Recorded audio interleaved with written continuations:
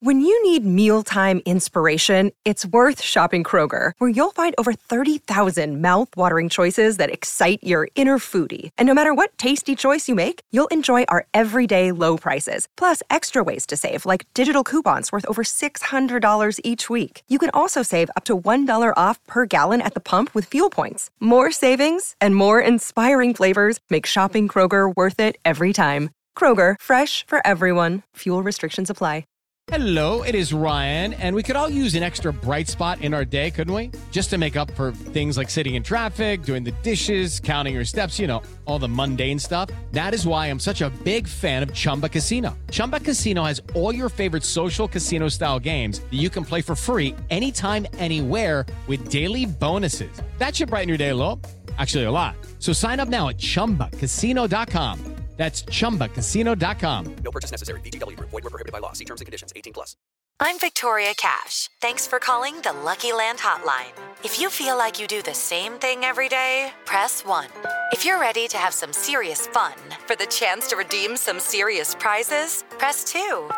We heard you loud and clear. So go to LuckyLandSlots.com right now and play over 100 social casino-style games for free. Get lucky today at LuckyLandSlots.com. Available to players in the U.S., excluding Washington and Michigan. No purchase necessary. VGW Group. Void where prohibited by law. 18+. Terms and conditions apply. Judy was boring. Hello. Then Judy discovered ChumbaCasino.com. It's my little escape. Now Judy's the life of the party. Oh, baby, mama's bringing home the bacon. Whoa, take it easy, Judy.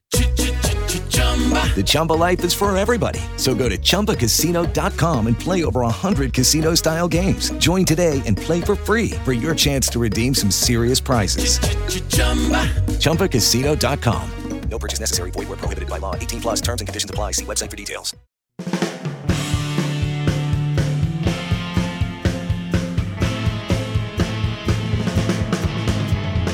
Hey everybody, what's going on? I'm Rob Cesternino, back with you to talk about The Amazing Race 34, episode number 4. It was the business end of the Mega Leg, and here to talk about it with us all, of course, a woman who has been a veteran of many Mega Legs over the years. Jessica Lees, Jess, how are you? Mega great, Rob. Yes. Okay.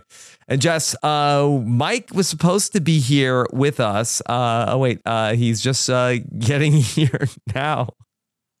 Oh, it's Mike Bloom. Mike, for the podcast listeners, is modeling right now, leaning on his experience as a fashion model.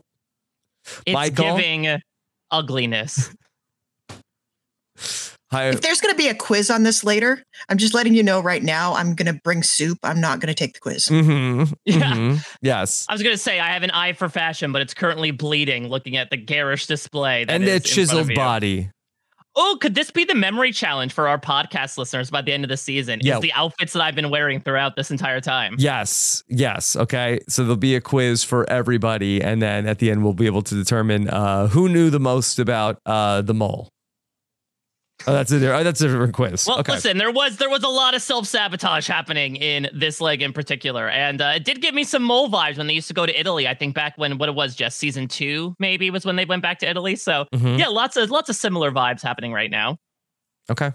All right. Well, we'll talk about it all as we saw. I am devastated. Dom and Rich, who were bringing so much to the season, they are out. I was really hoping that they were going to be able to sneak in past Linton and Sharik, who were having a moment for sure. And we'll see if they are able to bounce back. As a parent, I can relate to okay, sometimes, somebody just needs to go to bed and maybe wake up and have a new day. So maybe that will be the case with Linton and Sharik. But in the meantime, it is Dom and Rich who are out on The Amazing Race. I will get to speak with them later on today. So be on the lookout for that. Jess, 4 episodes of Dom and Rich. It was not enough. What was your takeaway on this amazing duo? I mean, they came in at an 11 and they stayed at an 11 the whole time. Like when they were happy, they were super happy. When they were not happy, they were super unhappy. This is I mean, we were talking before we got on the podcast that there's so much about this season that feels like the throwback to the classic of seasons of Amazing Race. And this is a team we definitely would have seen on like a season 4 or season 5 of the series, where, you know, we know they're here to bring extreme emotions, and they brought those emotions. And I don't think I'm surprised, like, having seen them in action.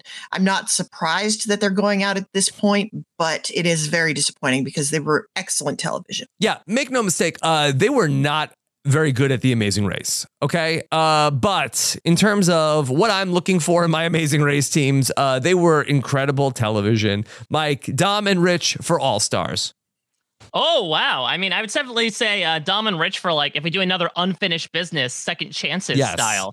I'm definitely all for that. Yeah, I mean, listen, I think we even talked about this in the preseason, that I just think their particular set of skills may not vibe, even though they're all about vibes with the general tenor of the Amazing Race. But you never know. There always seems to be that, like, one team that somehow bumble F's their way, for lack of a better term, into late game. Dan Drew from season 13 is one that I'm thinking of, like Chuck and Winona from like season 22.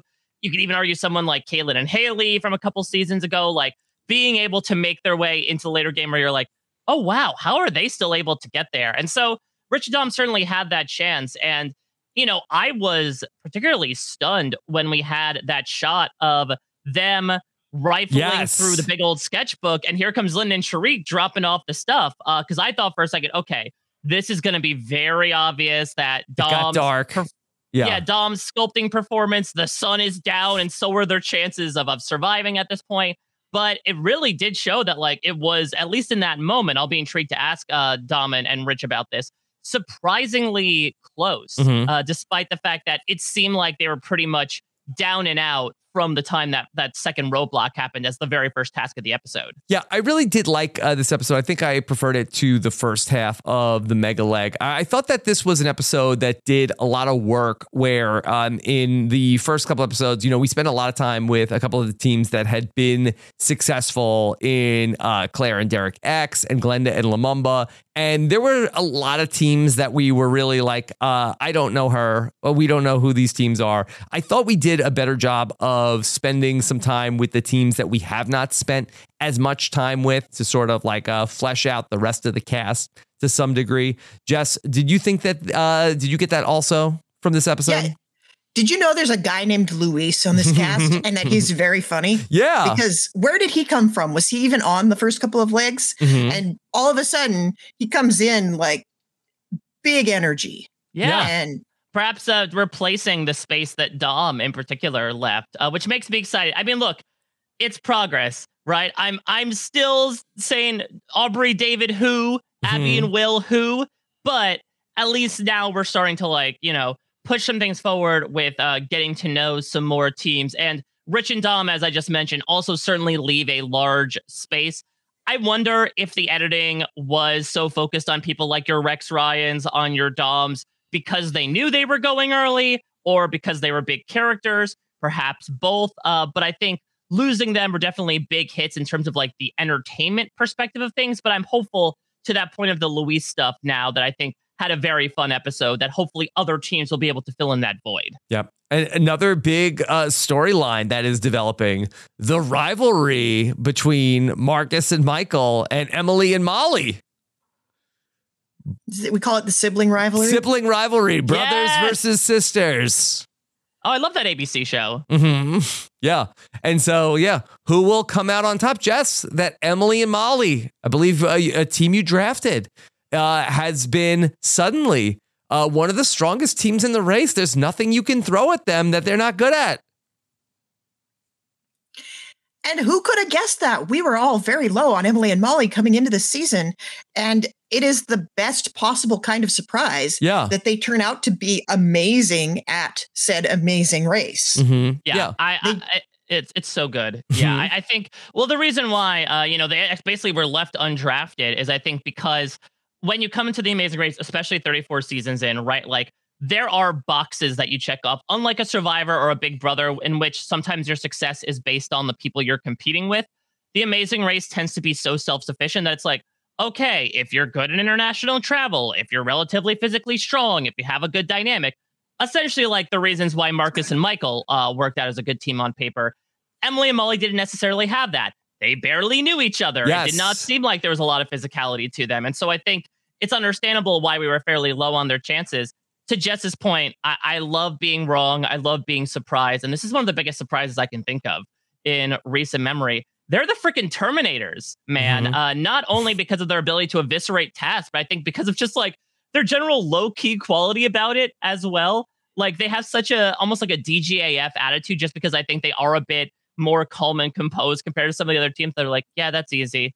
Yeah, we'll be able to pass them. Don't worry about it. And I kind of love, again, I talked about Brian and Cynthia last week, that if we talk about energy in comparison to people like Dom and Luis, that discrepancy that also is paired with just blazing through these tasks so far. We had somebody like this on Amazing Race Canada this past season, actually.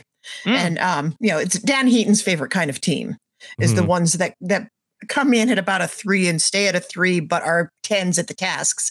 But that guy was an Olympic athlete, so we knew he was going to be good at the tasks. So to come in with that sort of laissez-faire attitude, and then also not be the team you expect to be great at everything. It's like all of my favorite things in one team. Yeah. What do we think overall about this leg here in Florence between we had to do our chiseling roadblock, and then we had to decide between the fashion or the go and run errands task? Yeah, I haven't heard this much about chisel since I covered Survivor Redemption Island on the Survivor Historians. I mean, look, here's the thing. We talked about this last week. I'll again say we only saw 2 tasks this episode. That kind of sucks. I do feel like in this day and age, when it comes to these types of shows like Survivor, like An Amazing Race, your expectations kind of have to reach a certain watermark of like, for budgetary reasons, for new era reasons, whatever you want, there are certain things that just are not going to happen or are not going to come back. And I do feel like for whatever reason, Amazing Race US just hasn't really, especially now that they've gotten the handle on the COVID stuff, going back to the days of, okay, 5 to 6 tasks in a leg, like something like Amazing Race Canada can do. It might be just as bare bones as a detour and a roadblock. So it was kind of sucky to see it be so paltry. I guess the teams were much like a plate of cured meats with Tuscan soup on the side, with biscotti trying to make a meal out of it. But I think it's just a matter of just tempering your expectations that this is sort of what they do. I will say the tasks themselves, for me, are kind of stepping back into the pre-COVID Amazing Race 33 stuff of us being like, okay, that's it. This is the type of stuff that they're doing. So I wouldn't say any of these tasks are wowing me in particular, including in this episode. Though I did like the sort of rug pull stuff that happened with the roadblock. I thought that was fun overall. Yeah, I really liked the chisel task. I like that there was like an element of freak out that was involved. And then you kind of had to be like, every single person that came through that we saw have this reaction was like, I can't do that. This is like, you want me to chisel that? And then it was sort of like a little bit of like a like, okay, just go and like hammer around for a little bit, and eventually you're gonna get there. It was such a troll. It was a masterful troll. Yes. And even you can tell it was an effective troll because you saw how Dom reacted to it. Like she could not be dissuaded from the idea that she was going to have to make that sculpture. Yeah. What I love about it, though, is that everyone was also subsequently in on the troll. You know, you didn't have somebody be like, don't worry, you just have to start hitting at the block, which, you know, we can certainly talk about maybe some collusion starting to happen, which was certainly a theme on CBS reality TV last night, or lack thereof. I kind of love that everyone kept on going with the bit, right? That like people will run and be like, oh my God, did you sculpt that? They're like, yep. This is a hidden skill. You don't know us that well. Little did you know that we all came from sculpting class right before we went on the race. Yeah. When Dom says, hey, we need to take a 4-hour penalty. I can't do this. This is not what I do. This is not my thing. And then ultimately, like nobody came over and like the other teams weren't like, Dom, don't worry. Here, let me show you. Like, and I don't know if you weren't allowed to do anything like that, but I'm surprised that not one other team was like, hey, no, just like get the hammer. Well, apparently it was very hard on the arms. Mm-hmm. So they were concentrating on like the physicality of the task and not able to really contribute much in the way of emotional support at the time. Yes. And not to mention, listen, that's a guaranteed last place, right? Especially if they take the penalties. So it's like, I'm just going to shut my mouth, let Dom start chiseling her own hole, and then be able to try to dig her way out of it. So I think, and makes sense given just like the independent nature of the race. Or I don't know, maybe we'll find out soon in our interviews that like maybe it was a rule that they were not allowed to talk to the other players that were sculpting alongside them. I would not be surprised if there is a rule in place now that says you cannot try to goad the other teams into quitting the task. Why? Did that happen recently where somebody goaded somebody into quitting the task? Well, I'm saying it doesn't happen very often. Like we don't get any quits. Like they are basically, I can't even remember the last time we saw someone quit a task. Mm-hmm. Amazing Race US is very committed to nobody ever quitting a task ever. Mm-hmm. And, you know, when you compare it to like Amazing Race Australia that let a team quit a task and then gave them a 15-minute penalty for it. Mm-hmm. Ooh, That's literal it? Definition of slap on the wrist. I know it was well. The great thing was, and I encourage you to like to go back and watch this episode if you have access to it. There's a team that quits a task. They give them a 30-minute penalty. They check in at the mat first, and it's so close that the team ends up getting knocked down to the very bottom. And it was great television, and I wasn't mad at the 30-minute penalty anymore. But the strategic penalty aspect of Amazing Race is not something that US wants to mess with ever. So I would guess, you know, there are rules. You can't talk to your partner while they're doing the roadblock, except to say like, you're doing a good job, keep going. You can't give them advice. I would guess you're not allowed to trash talk the other teams in a way that would convince them to quit. And even if it's not an official rule, it's kind of an unspoken one at this point. Mm-hmm. Do you think after the whole water slide incident with the Globetrotters that they've stopped bullying other team members? I think bullying is frowned upon. Mm-hmm. Yeah, everywhere, not just on The Amazing Race. Let's talk a little bit about the detour also. You had the chance to, what is it? Who has an eye for fashion, and then who has a window into something? What was it called? I believe it was Window of Opportunity. Window of Opportunity. Yeah. Interesting, right? Because we sometimes like to do the rhyming stuff usually with the detours here, and I think what they did this with the last episode as well, right? They have gone with just more so general idioms to use. It's like both good and bad. Like I sort of miss the kitschiness of them trying to fit a square peg into a round hole out a small window of trying to make rhymes happen. But I also I like them sort of going in a different direction and just throwing out random phrases in there. I like Eye for Fashion versus Window of Opportunity. It's better than when they give up completely and just call it this or that. Exactly. Again, that's the bar is set in hell, in Dante's Inferno, if you will. And this is certainly a few levels above that. Mm-hmm. Okay. To me, to my untrained eye, I felt like that Window of Opportunity seemed like the much easier task, like going back to last week of, move the cheese, or what was the other one that they had to do last week? The bones, memorize the skeleton. Or the human anatomy. I feel like that the go and get the three things seemed very easy. Could you get through this entire Amazing Race only doing tasks that are go get a thing and bring it to another thing? Mm-hmm.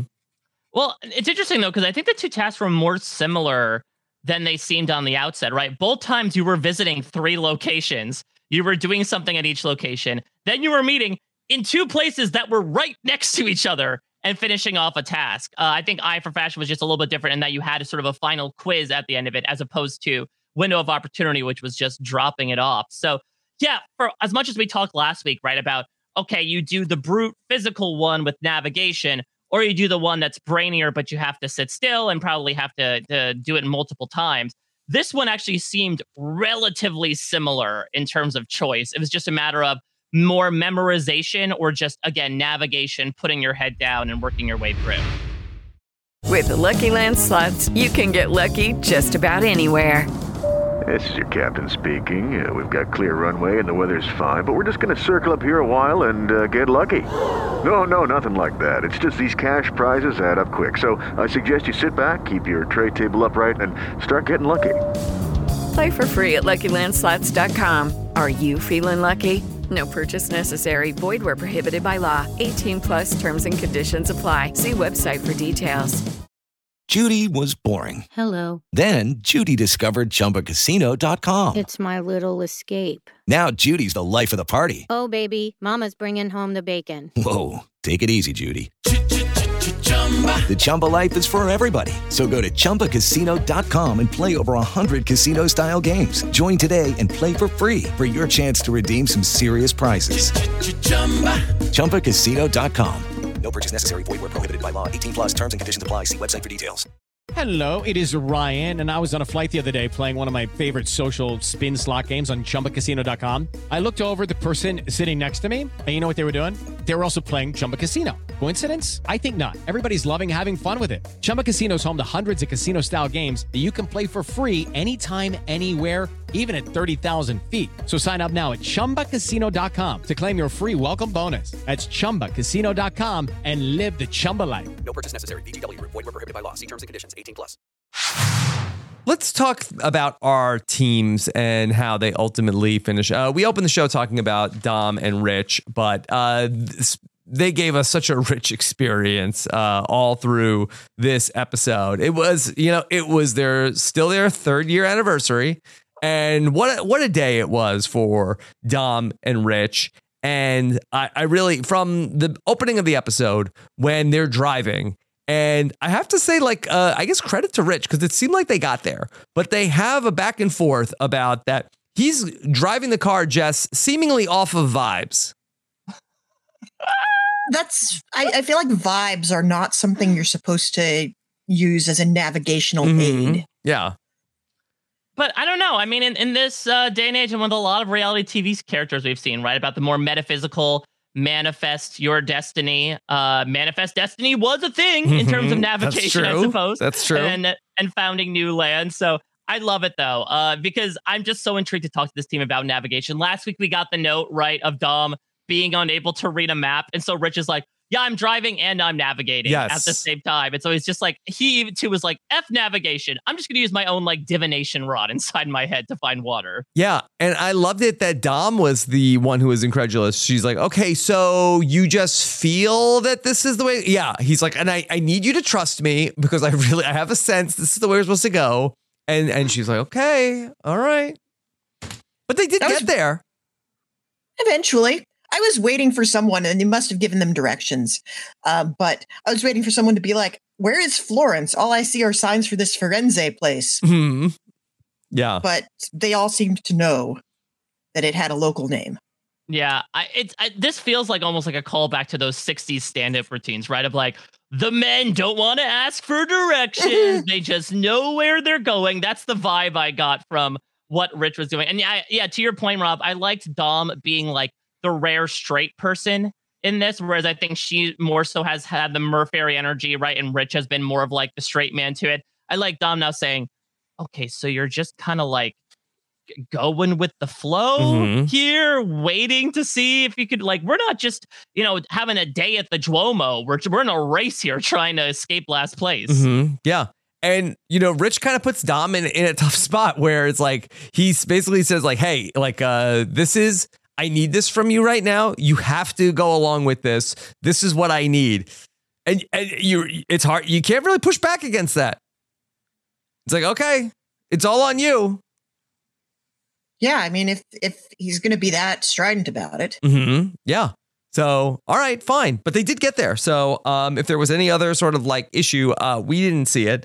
They get to the roadblock and instantly Dom says, all right, I got this. Okay, who wants a chiseled body? Again, now, Dom, that I believe she is the one that runs a gym. So maybe the who wants a chiseled body is like, okay, this is something physical. But then she gets out there and then instantly is like, no. I will give it to the producers that if they took a look at these two roadblocks, right, between putting together the gold Ducati and this one, I'm glad this was the second one because I think a larger theme with a couple of these teams was exhaustion. We heard several times over the course of this mega leg how people were saying how tired they were by the end of it. I think several people got mentally defeated, and I think Dom was one of them, surprisingly so. Again, for being so motivational incredibly demotivated of like, this is not my thing. I can't do this. Surprisingly boxing herself in, I suppose, which again was an interesting beat and then led to a lot of drama as to, you know, Rich, which I really give Rich credit to, of like, listen, if we take the penalty, we're done at this moment. Yeah. Just pretend you're Michelangelo for like 15 minutes and see what happens. Yeah. Because just these 4-hour penalties, like I'm pretty sure like in the way that the Amazing Race is structured now, like that's a death sentence. Yeah. Yeah. They are making every effort to make sure nobody quits anything ever. Yeah. Which put a pin in that. We're going to come back to it. I mean, going back to the first leg, Asta and Nina said that the first leg of the Amazing Race was like 3.5 hours. So you take a 4-hour penalty, like it's basically, all right, you're just instantly on the spot. Phil should just come and eliminate you. I mean, on the other hand, yes, people were out there much longer today because it was the middle of the afternoon when they started and it was nighttime by the time they checked in. But it was did the mega leg all happen in one day? Oh, definitely. So, yeah. I mean, like you said, Rich and Dub started the leg by saying it was their 3rd anniversary. They ended it by saying it was still their 3rd anniversary. Yeah, so I think that the mega leg started in the morning and, you know, and maybe this is like, okay, maybe there's a reason why Sharik was so tired of that, you know, that it was basically like, I think they were just racing all day. They filmed 2 episodes of The Amazing Race in one day. I don't know. Boo freaking who. They do like 8 tasks in an episode of Amazing Race Canada. Okay. All right. So the penalty is not an option. I think that Rich has a good approach here of, okay, can you go just try it for 15 minutes? For 15 minutes, can you go and pretend you're going to do this? Like, I guess I could do it for 15 minutes. And in that 15 minutes, that is when she realizes, oh, the thing is inside. I believe the direct quote was, "Ain't that a bitch?" Yeah. And Jess, I feel like my kids have done stuff like this where it's like has George ever done anything with it's like a fossil kit? Yep. Yeah. Yeah, we got a Minecraft thing. Yeah. And it came with like a little Minecraft pickaxe and it made the biggest mess. Oh, I get so mad. Those things. I get so mad. I'm like, I hate anything. This is like right up there with slime for me. And my kids like want to do this in the house. Like, we are a slime-free household. Yes. Come on, get out of here. But I think that the kids I think probably would have been very into this, unlike Dom. And so she's working along here, but it's still a struggle for Dom because as everybody else is going through it, I'm just not good at this. She's having a lot of trouble. Mike, there was a lot of times where people had to then like do some sort of renovations after they got done chiseling. Yeah, it was a little bit like a 6th grade project, right? Of like, oh yeah, my statue of Zeus isn't looking great. Let me bump this up from a B+ to an A- by taking my finger and dabbing it in the little plaster of Paris and just like smoothing it out. I think Derek X put it best when he said, "Claire, I'm not gonna lie, he's got some bullet holes in him." This just reminds me of that opening scene of The Goonies. Yeah. I also like, I think it was Sharik, right? Does a little bit of like the Sphinx's nose and takes off the forehead of the guy at one point. Yes. Okay. And it's very important just to make sure everything is going back in the right direction that it was supposed to be. Yeah, don't stick it on upside down. You definitely don't do that. All right, I'll admit it. I stuck his forehead on upside down. Mm-hmm. Yeah. And so, it was hard. Sometimes like you made too big of a hole. Other times there were times like you got to clean this out more. You got to like clean out like the crevices to get the stuff out of there. And so Dom is getting emotional during that. She's having her own internal challenge versus that. We see sort of like the inverse of what happened on the Ducati challenge where we saw that Rich went into meditation to try to send the vibes to Dom. This was a good Rich episode. I very much thought coming into this episode that Rich was sort of the, as Jess likes to say, and Gary. Okay, one person in the team is cast for their personality. The other one is just sort of there because the Amazing Race requires 2 teammates. That is a good one. Rich definitely seems like, I think, the more low-key.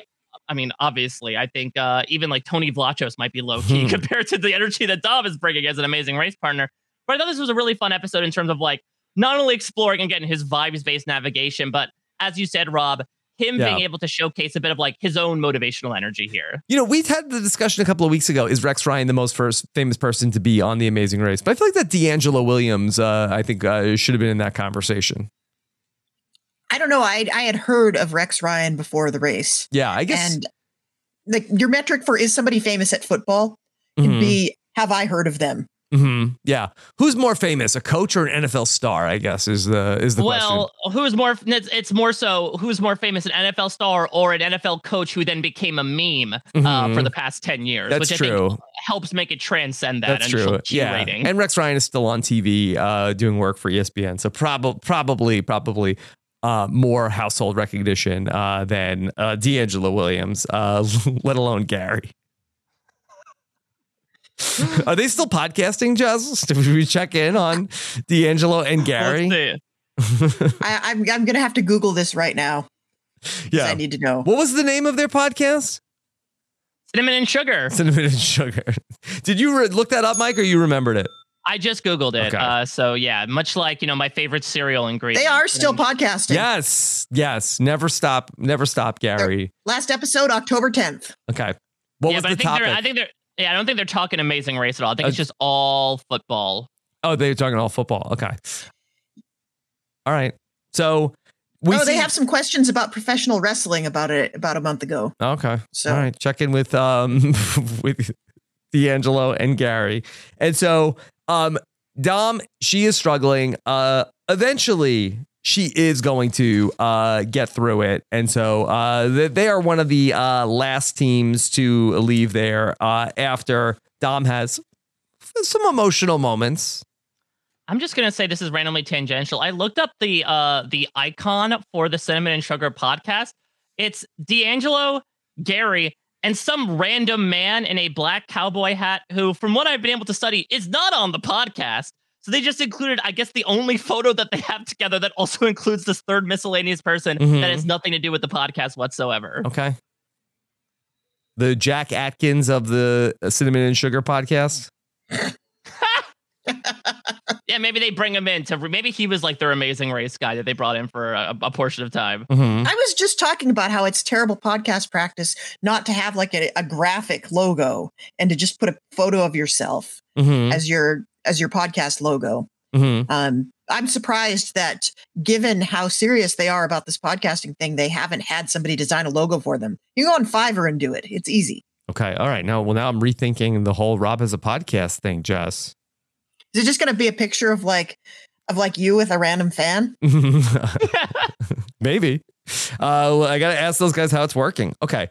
So then Dom and Rich, they ultimately get through it. They head off to who has the eye for fashion? Okay. Yeah. And I think, unfortunately, in their death knell here, and we'll find out again probably how close they were to Linton and Sharik, but they, like Michael and Marcus, the first ones to attempt this detour.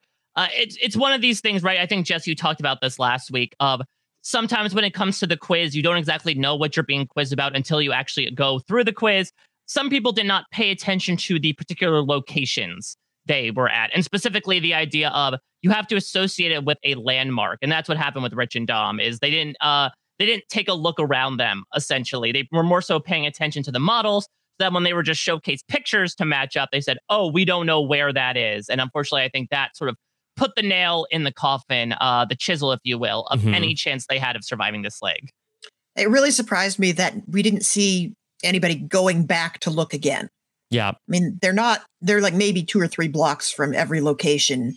They could go back if they needed to. Yeah. But I think the time must have been so short that it was just like, we are better off doing every permutation of this until we know we're right. Yeah. You get the sense that if they got it right, that maybe they could have gotten out in front of Linton and Sharik, especially when you see Linton and Sharik in the background while they're still trying to work it out. Yeah, it was very close. I mean, we don't even have to ask them how close it was because we can see how close it was. Yeah. So I was trying to manifest a 9th place finish for them so badly. I was meditating. I was sending them all of the vibes. Ultimately, they end up last place on the mat. They check in at the mat. They're the last team to arrive. Phil says, hey, because maybe it's very appropriate that you have a very hard day on your anniversary, a day that tests you. Phil's really looking at the glass half full, Mike. It's appropriate that Shakespeare died on his birthday because of how poetic it is. Yeah, definitely. I think really try to put a positive spin here. I mean, listen, considering what Phil just dealt with the previous team that checked in, he was just looking for any sort of sunny side, ironically enough, when the sun was very far down. Okay. All right. More on Dom and Rich later on. We'll have the exit interview, but bring them back when we don't really love All-Star Amazing Race seasons historically. However, put them on something. Put Dom and Rich on the challenge. No. No, you don't like that? They're ride or dies, so I think they fit in well together. But considering how Dom reacts to, on the challenge, you would actually have to chisel a statue out of a block of concrete. And I think Dom may have some issues there. The Love Boat, anything. Get them back on TV.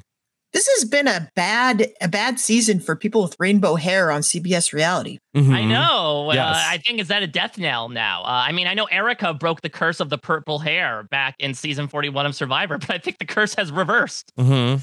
Okay. Well, I hope that we get to see more from Dom and Rich, and very much I'm looking forward to hearing from them. Okay.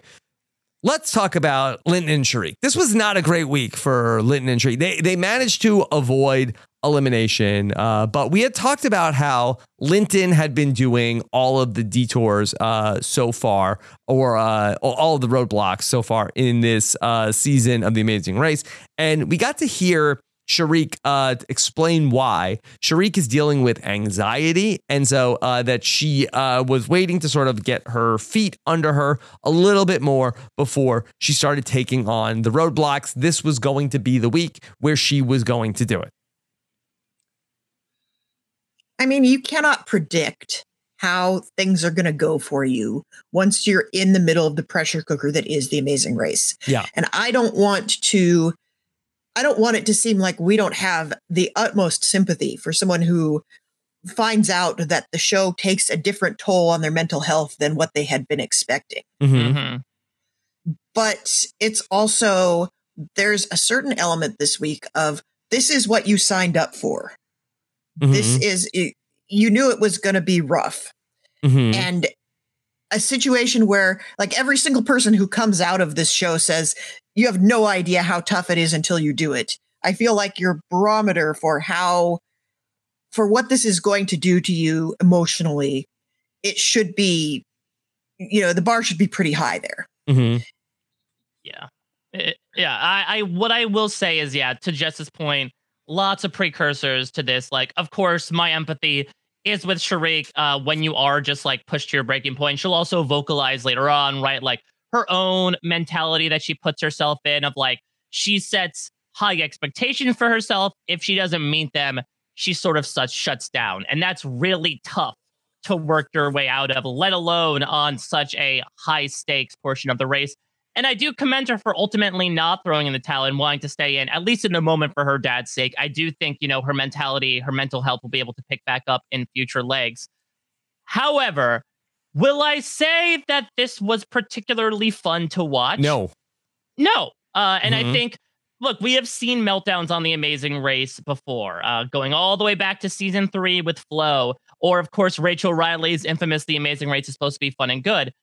But I'll admit, like, it was entertaining to watch Rachel meltdown. I just attributed that quote, like, it was pretty fun to watch sort of the histrionics happen.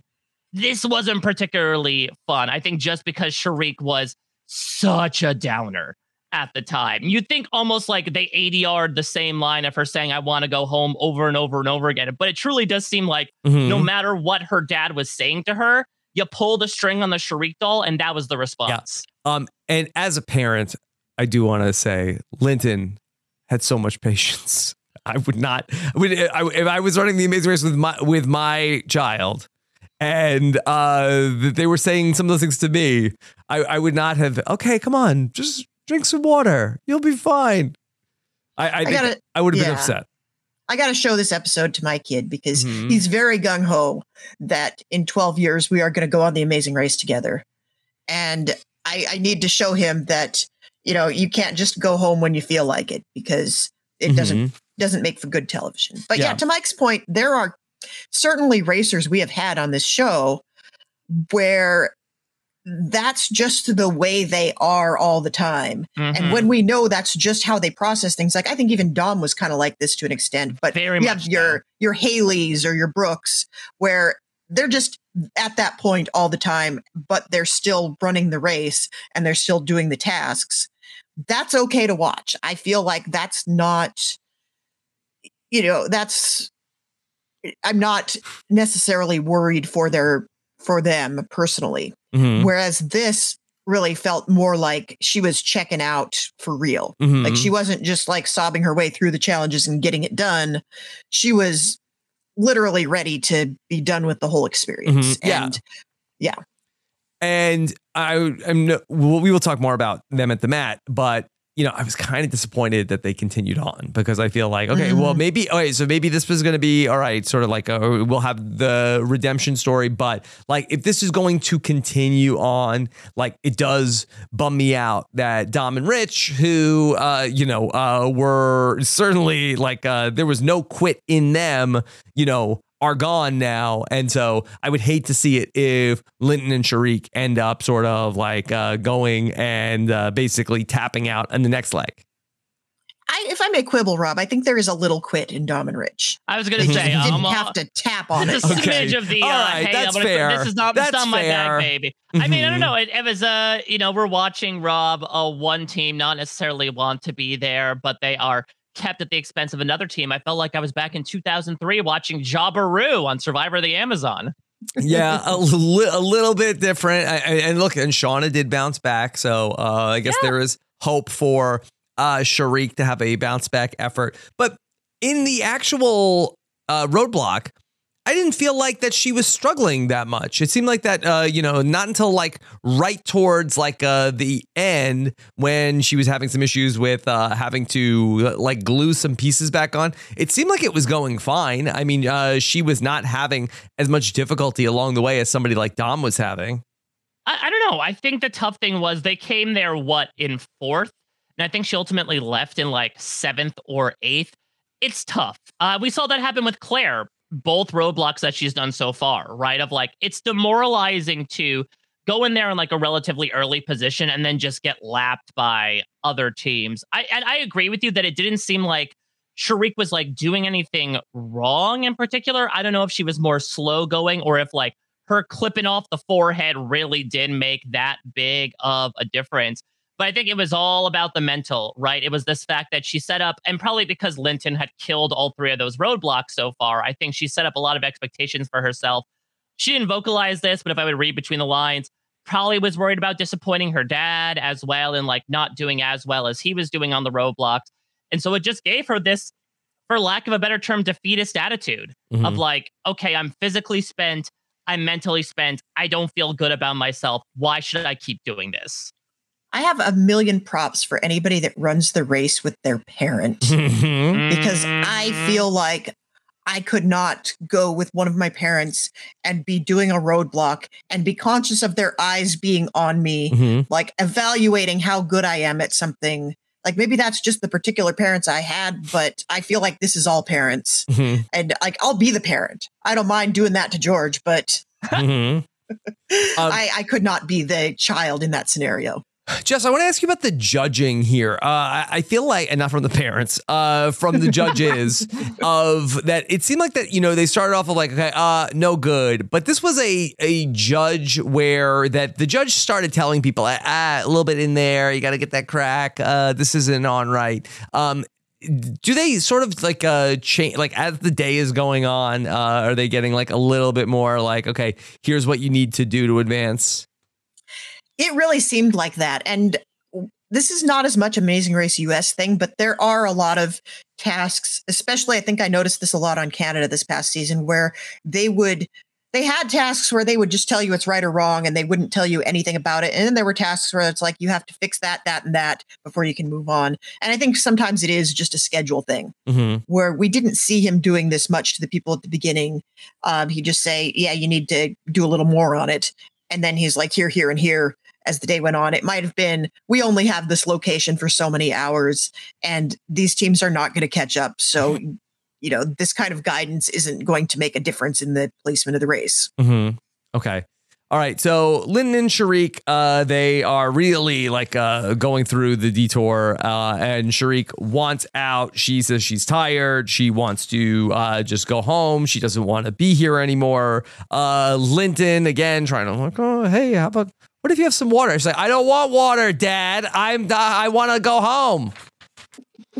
Yeah, again, all the props to Linton here, and ultimately Sharik for staying. She does vocalize, and I think Linton does as well, right? That this was their dream. It would really suck as a super duper fan of the show to go out in this type of fashion. But man, I feel like it's been a while since we've seen disapproving dad Phil on the mat. Yes. This feels my favorite Phil. Okay. This does feel like a relic back during the days of the Oy vey, Jessica and John stuff from season 22. Let's listen in to Phil on the mat after we see that Lyndon and Sharik check in. Okay. Here's Phil. 9. As you stand here right now, you have a choice. One is leave the race, go home to New York, you're done. The other is you keep on racing. What do you want to do? Okay. All right. Phil set it up. You going to keep racing or do you want to go home? Okay. What are we doing? And Phil's looking for, Phil, we're going to keep racing. Yeah. You need the pop of energy, right? We've got no quit in us. We're going to keep it. You're going to see us in the finale. We're taking home the $1 million. We're down, but we're not out. Phil, we came on the race to do 2 things, chew gum and kick ass, and I'm all out of bubble gum. I used it to repair the plaster of Paris. The forehead was falling off. We needed something. We were getting desperate. Okay. Sharik, what do you want to do? Do you want to keep racing? You know I want to keep racing. Okay. I love the Amazing Race. Sharik, you got to be more excited than that. Come on. My arms hurt so much.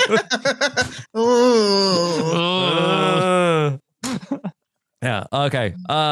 She's got tired arms. Phil, have you ever chiseled anything? I have. Do not. Okay. This is a woman who has not ever seen Tough as Nails. Okay. Do not trifle with Phil Kogan. We have learned this through 20 plus years of the Amazing Race. And, 3 years of Tough as Nails. Yes. I love that. Yeah, Phil has done it all, okay? This had shades of Coach and Survivor Token Teens with the little bucket game. Yeah, though, unlike Coach, Sharik could not raise her hand above her head to say I have. Yes, Phil, I would love to see what Phil has chiseled. I mean, Phil is chiseled. I was going to say, yeah. Do it. I've lived it. Yeah, okay. You want to keep racing? Yeah, I'll keep racing with my father. You want to keep racing? Yes, Phil. All right. You can't give up on your dad right now. Your dad is here for you. Because she says, and this is more of a visual, when he's like, you want to keep racing? And she's like, I'll race with my dad. And Phil gives her the eyebrow. Yes. Like, oh, come on. That's not a Phil eyebrow you want to get. He's going to turn this car around. And it's definitely the Gilly. Sorry. But I also love, again, another recurring thing in CBS reality last night, the host being regarded as the fun-sucking parent, right? Yeah. All right. Well, for Lyndon and Sharik, hopefully they can bounce back from this as they will head to the next leg of the race. With the Lucky Land Slots, you can get lucky just about anywhere. This is your captain speaking. We've got clear runway and the weather's fine, but we're just going to circle up here a while and get lucky. No, nothing like that. It's just these cash prizes add up quick. So I suggest you sit back, keep your tray table upright, and start getting lucky. Play for free at LuckyLandSlots.com. Are you feeling lucky? No purchase necessary. Void where prohibited by law. 18+ terms and conditions apply. See website for details. All right. Then we had a bunch of teams in the middle of the pack that it was, not as much airtime for a couple of teams that had been, real standouts in the first couple legs of the Amazing Race in Derek and Claire and Glenda and Lumumba. Glenda and Lumumba, they sort of had the, all hell breaking loose leg in the first half of the mega leg, but kind of a quiet, I guess, bounce back. I mean, they started off the episode. That was the cliffhanger of, will they be eliminated? No, they just kind of like have just a pretty quiet 8th place finish ultimately. I was worried, like, speaking of old school Amazing Race, this was my fear, that we saw so little of Glenda and Lumumba that everybody else, what they were doing was not going to matter at all. And we were just going to see them like trickle in at the very end, or Phil have to go out and get them.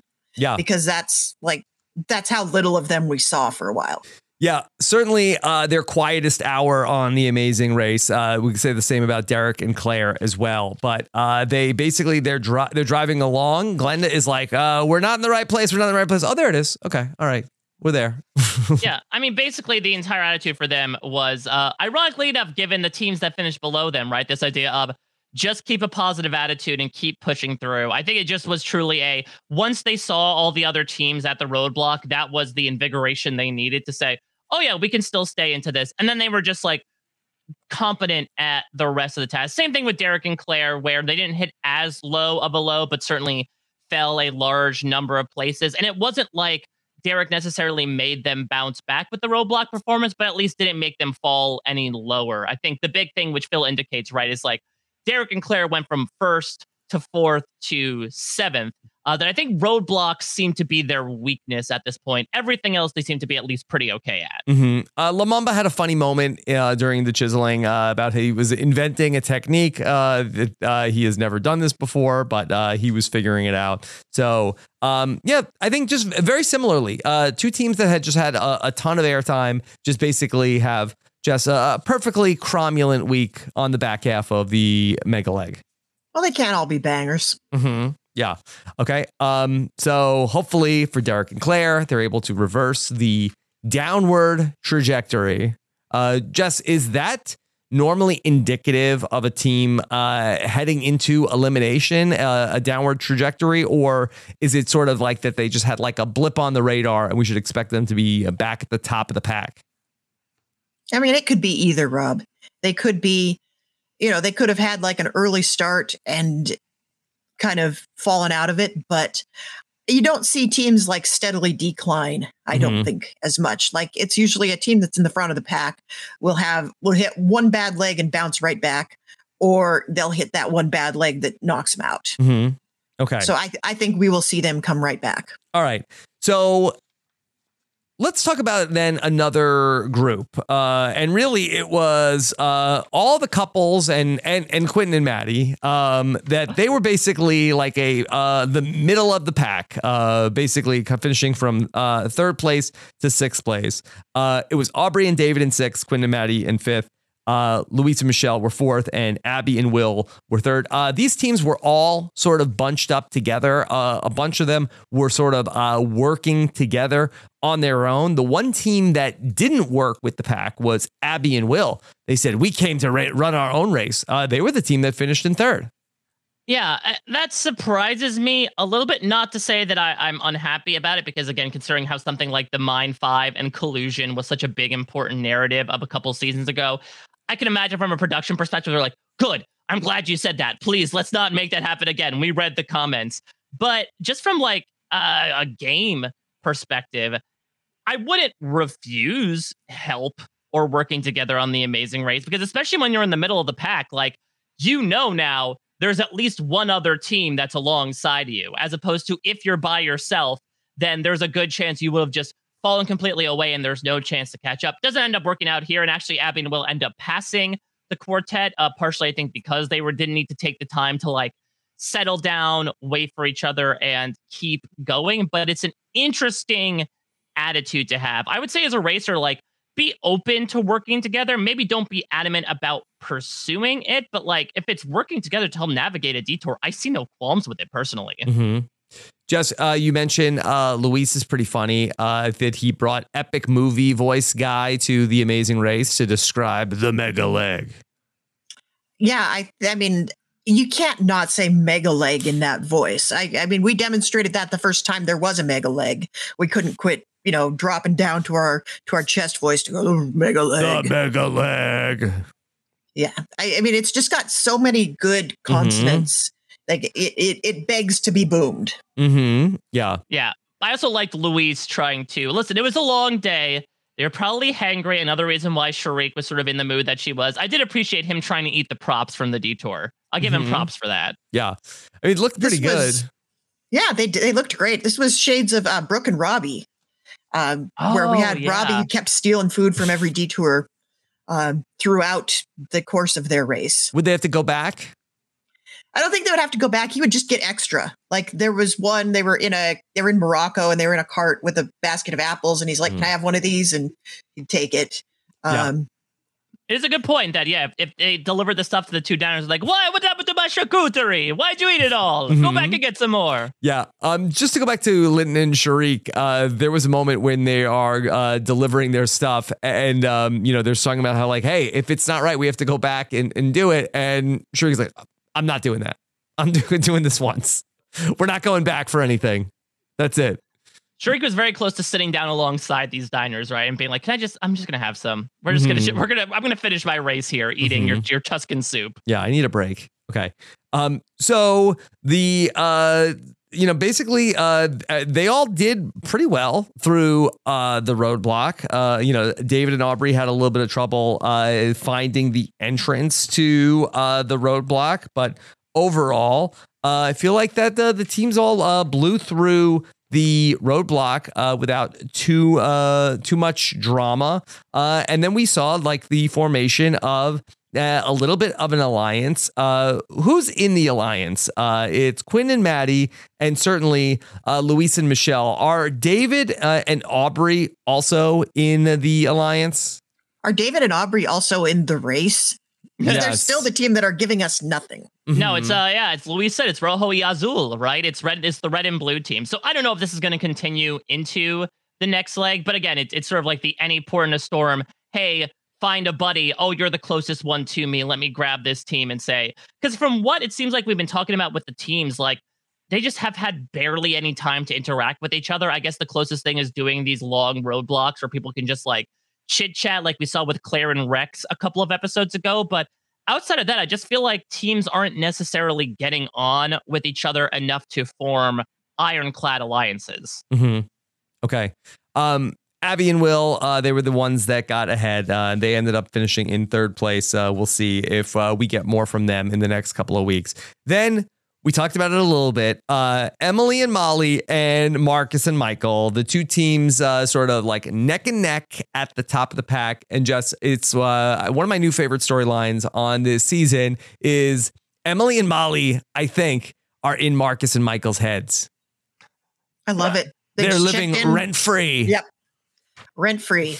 But I love this is also shades of classic Amazing Race when you have a team that cares deeply about winning the legs, because usually the team just doesn't want to finish last. And it's a nice surprise when they check in first, but a team that gets disappointed whenever they don't take first place and has like made it their mission to scoop up as many of those leg prizes as possible. That feels very old school to me as well. Yeah, I really like Marcus and Michael because, again, I really like that capacity as well, Jess, that like people are taking different things out of the race. But I don't think so far we've gone into like aggro, hyper masculine territory either about it. Like they're really entertaining. I love Marcus talking about his description of the roadblock, about how he had to like chisel out the chest cavity and the toenails, the little midriff. So I think they're kind of goofy as well, but they do have this very competitive streak to them. Yeah, I think the thing that really helps is their sibling rivalry, where it's not sort of like, and we've seen sort of like a bro team where it's sort of like, hey, we're awesome and everybody else sucks and we're going to dominate the race. There's a lot of like infighting and sibling rivalry between Marcus and Michael that keeps them sort of like a goofy, fun team that's easy to root for. And then I do just love that they are, because I feel like that they sense that they should be the front runners. Like they feel like that they're underperforming. And then the fact that Emily and Molly have come in and they pass them, I think it's getting to them a little bit. Yeah, and they don't know each other. That's the thing. Like, not only were they were lapped, and Emily and Molly vocalized this as well, right? Like, they've driven internationally. They have all these experiential things, and they're passed by like these two people that just met 8 months ago. It's a really, really fun thing. And we'll see, I guess. I know that Emily and Molly are certainly putting that idea out there of like, I think they were rattled when they saw us. I think even if that's one-sided and Marcus and Michael didn't feel that way, I love them vocalizing that as well, right? Like, it was a little bit of Emily and Molly, again, true to like their very cool, calm nature, being like, you gonna cry, bitch? And there's nothing I love more than a one-sided rivalry. Yeah. And so Emily and Molly, it's Molly that is doing the roadblock. There's no problem. She's the first to depart. And then we get both Emily and Molly and Marcus and Michael both doing the Eye for Fashion task. Now, I was surprised Marcus and Michael, now again, not to say that they don't have great fashion sense, but I kind of feel like in the same way we saw them sort of do very well in the, who moved my cheese task, that I feel like Wait, is that like I renamed it. Angry Dad, who moved my cheese? That's a famous book. It's a famous book, business book. And they did have to move the cheese around. And for Marcus and Michael, I really was surprised. I kind of felt like that they could have, I think this is a team that's really built for the errands tasks. And they go with who has an eye for fashion. Well, I think maybe they don't know which one they're going to be better at. Like, just because they did well on the who cut the cheese task, they're not going to necessarily, they don't want to just say that's our thing and we're going to do that forever. Yes. I guess also they were called Eye for Fashion or Window of Opportunity. That's a little opaque. Yeah, but you could use a little more transparency there. Certainly with a window. Yeah. Yeah. And I think a lot depends on, we didn't see what the small description is that they got. Like, it could have implied that there was a lot more to that task. Yeah. I just think that if the guys chose the other side of the detour, I think there's a much better chance they're in first place at the end of this leg. Right. Because again, they're one of the couples that failed with, we were supposed to look at like the old buildings around us. Okay. And they didn't go back, but certainly it took them a couple tries. Whereas Emily and Molly, for the second detour in a row, end up acing it on the very first try, partially because Molly, who I think was the star of this episode, and that's the interesting thing as well, like, it's tough to tell them apart. I think Molly is the one with the headband. I think that's the one descriptor. But like, Emily has killed the previous stuff, and she was the star of her team for the legs, and this was Molly's time to shine. Well, ironically, our shortcoming of being able to tell them apart is actually the inverse of their strength, which is attention to detail. Exactly. Does not carry over to podcasters. But look what ends up showing its face again. What do Emily and Molly win for coming in first place? I was so pissed that it's like, all right, you just won the mega leg. Okay. And I'm like, okay, this has got to be like a mega prize because it's a mega leg. You'll win Expedia points. More Expedia points? This is as bad as Marshall's gift cards. Yeah. I think it's going to become, just to your point, the Marshall's gift card of the Amazing Race US. I think it's either going to be this or cash from here on out. That's my bold proclamation. The cash.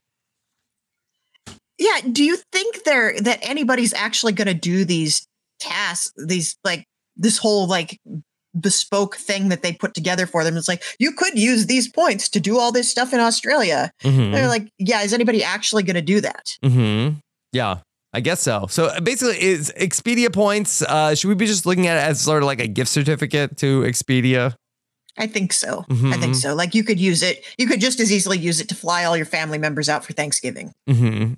So I'm glad Amazing Race prices are on the same level as like what you get for a corporate stocking stuffer for the Yankee swap annually. Okay, they're gonna go for their birthday trip, Emily and Molly. So kudos to them on their first place finish, and we'll see if this is a harbinger of more first place finishes to come for the surprising Emily and Molly. Next week, Jess, we have spent 2 straight seasons completely in Europe.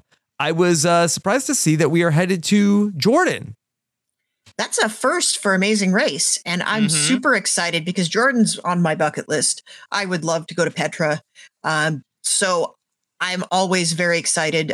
Petra, for those of you who don't know it, is it's the Indiana Jones and the Last Crusade temple, which is a real place. It's not wherever they said it was. It's in Jordan, but and it's bigger than just that one big pink building. There's a whole complex there.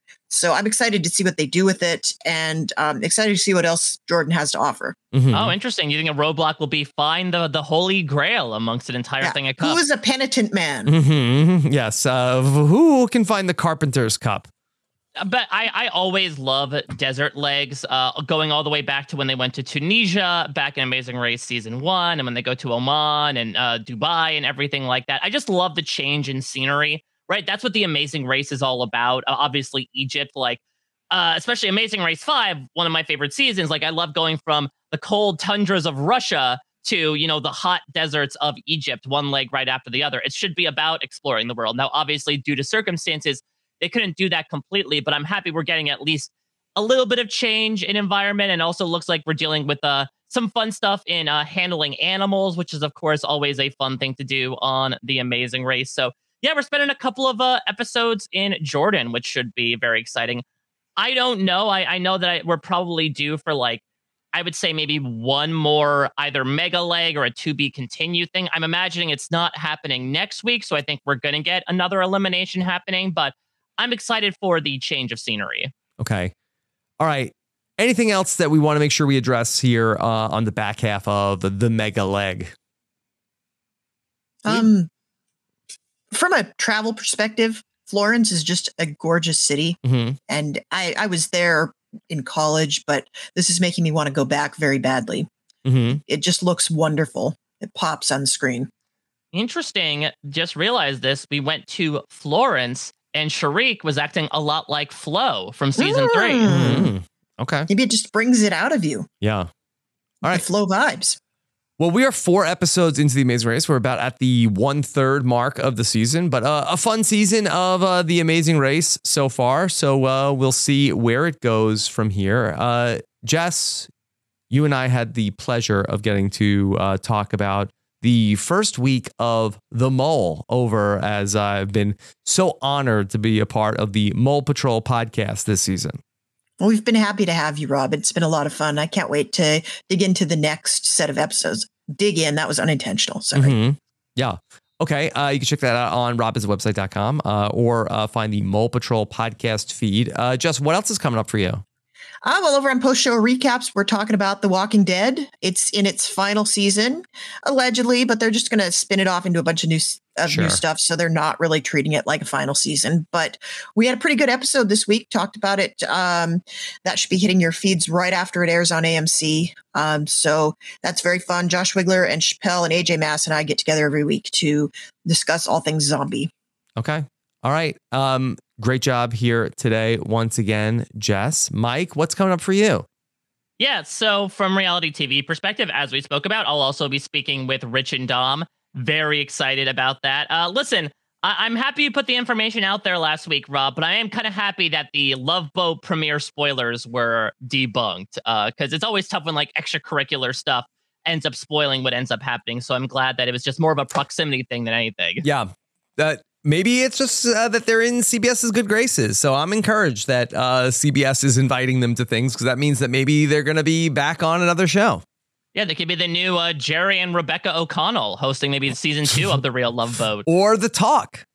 Oh, that could be it as well. So we'll see. Very excited to talk with them. We'll be doing that later today. Also going to be doing a Survivor exit interview, which will be a bit delayed due to scheduling issues. That's actually going to be coming out on Friday for all of us, but be sure to check that out after the shocking outcome of episode 4. I'm sure people have a lot of questions as to what happened. I know I certainly do.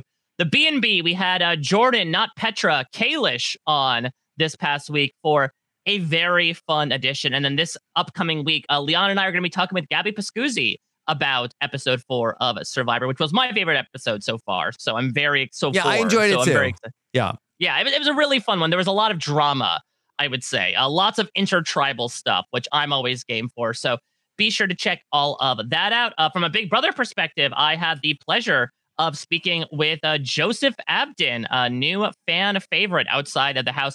Had a really great conversation. A lot of stuff was more so focused on stuff outside of the game, because you have people like the very talented Taron Armstrong copiously pour through stuff that happened in the house. We talked more so about how he's been receiving and perceiving everything. and namely his representation when it came to both from the Middle Eastern communities and also how people with ADHD have reached out to him as well, giving his own lifelong living with it. So really great interview there. Post-show recaps. Fantasy stuff is starting to come to a conclusion. This coming week is going to be the finale of The Lord of the Rings, The Rings of Power, covering that with DM Philly. Had a lot of fun covering the anti-penultimate episode, hopefully the final time jump of House of the Dragon Season 1. Did a special podcast there with DJ LaBelle Klein and Frail Mary. And then this coming week, Grace is going to be back, but we're going to be joined by Jason Reed as well to break down the penultimate episode there. And then Talking Heroes with Josh Wigler too. So lots of things happening in both writing and podcast form, and excited to see where it takes us both to Jordan and beyond next week. All right. And of course, I rounded out the CBS reality trifecta last night. Got the chance to also get back together with the Real Love Boat crew. Jenny Autumn, Kirsten McInnes, and I talked about episode 2, a wild finish to the Real Love Boat episode number 2. So even if you're not watching the show, very fun recap of what in the world is going on there on the Real Love Boat. As again, I guess not too far from Florence, they're cruising around the Mediterranean on the Real Love Boat. So check that out, all at robhasawebsite.com. You can subscribe to all of our podcast feeds at robhasawebsite.com/subscribe. Thank you so much for listening. Take care, everybody. Have a good one. Bye. Hello, it is Ryan, and I was on a flight the other day playing one of my favorite social spin slot games on ChumbaCasino.com. I looked over at the person sitting next to me, and you know what they were doing? They were also playing Chumba Casino. Coincidence? I think not. Everybody's loving having fun with it. Chumba Casino is home to hundreds of casino-style games that you can play for free anytime, anywhere, even at 30,000 feet. So sign up now at ChumbaCasino.com to claim your free welcome bonus. That's ChumbaCasino.com and live the Chumba life. No purchase necessary. VGW Group. Void where prohibited by law. See terms and conditions. 18+. Step into the world of power, loyalty, and luck. I'm gonna make him an offer he can't refuse. With family, cannolis, and spins mean everything. Now, you wanna get mixed up in the family business. Introducing The Godfather at ChumbaCasino.com.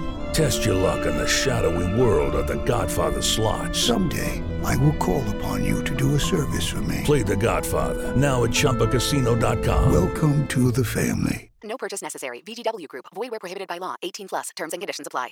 Judy was boring. Hello. Then Judy discovered ChumbaCasino.com. It's my little escape. Now Judy's the life of the party. Oh, baby, mama's bringing home the bacon. Whoa, take it easy, Judy. The Chumba life is for everybody. So go to ChumbaCasino.com and play over 100 casino-style games. Join today and play for free for your chance to redeem some serious prizes. ChumbaCasino.com. No purchase necessary. Void where prohibited by law. 18+. Terms and conditions apply. See website for details.